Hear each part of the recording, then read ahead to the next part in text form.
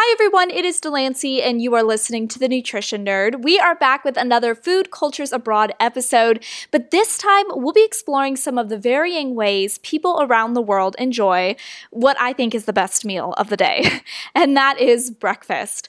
Now, I got the inspiration and a lot of the information for this episode from none other than the Academy of Nutrition and Dietetics. They encourage researching and trying out other food cultures on a regular basis, especially if you're a parent, as this can be a really fun and effective way to get your kids to try new foods. It'll also help excite us as adults who may get bored of eating the same thing every day. Here are some great international breakfast ideas to try at home.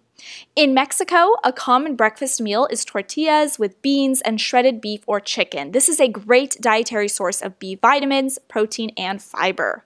Indian breakfasts, on the other hand, are usually vegetarian-friendly. An example is vegetable upma, a hot breakfast made from cream of wheat and vegetables, including onions, carrots, green beans, and is spiced with ginger, curry leaves, mustard seeds, and cumin. A warm, comforting meal that provides tons of iron, calcium, and fiber. In Colombia, people enjoy starting their day with caldos, or soup. They may also enjoy bread made from cornmeal, eaten with cheese and shredded beef. How about Sweden? Swedes are best known for their open-faced sandwiches, and breakfast sandwiches tend to be as plain as possible. So bread, butter, cheese, cold cuts, and a simple vegetable on top. In South Africa, they have pancakes, which is common in many Western cultures.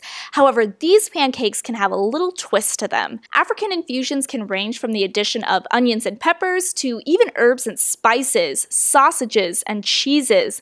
These ingredients give African pancakes the zest and spice that is signature to most African foods.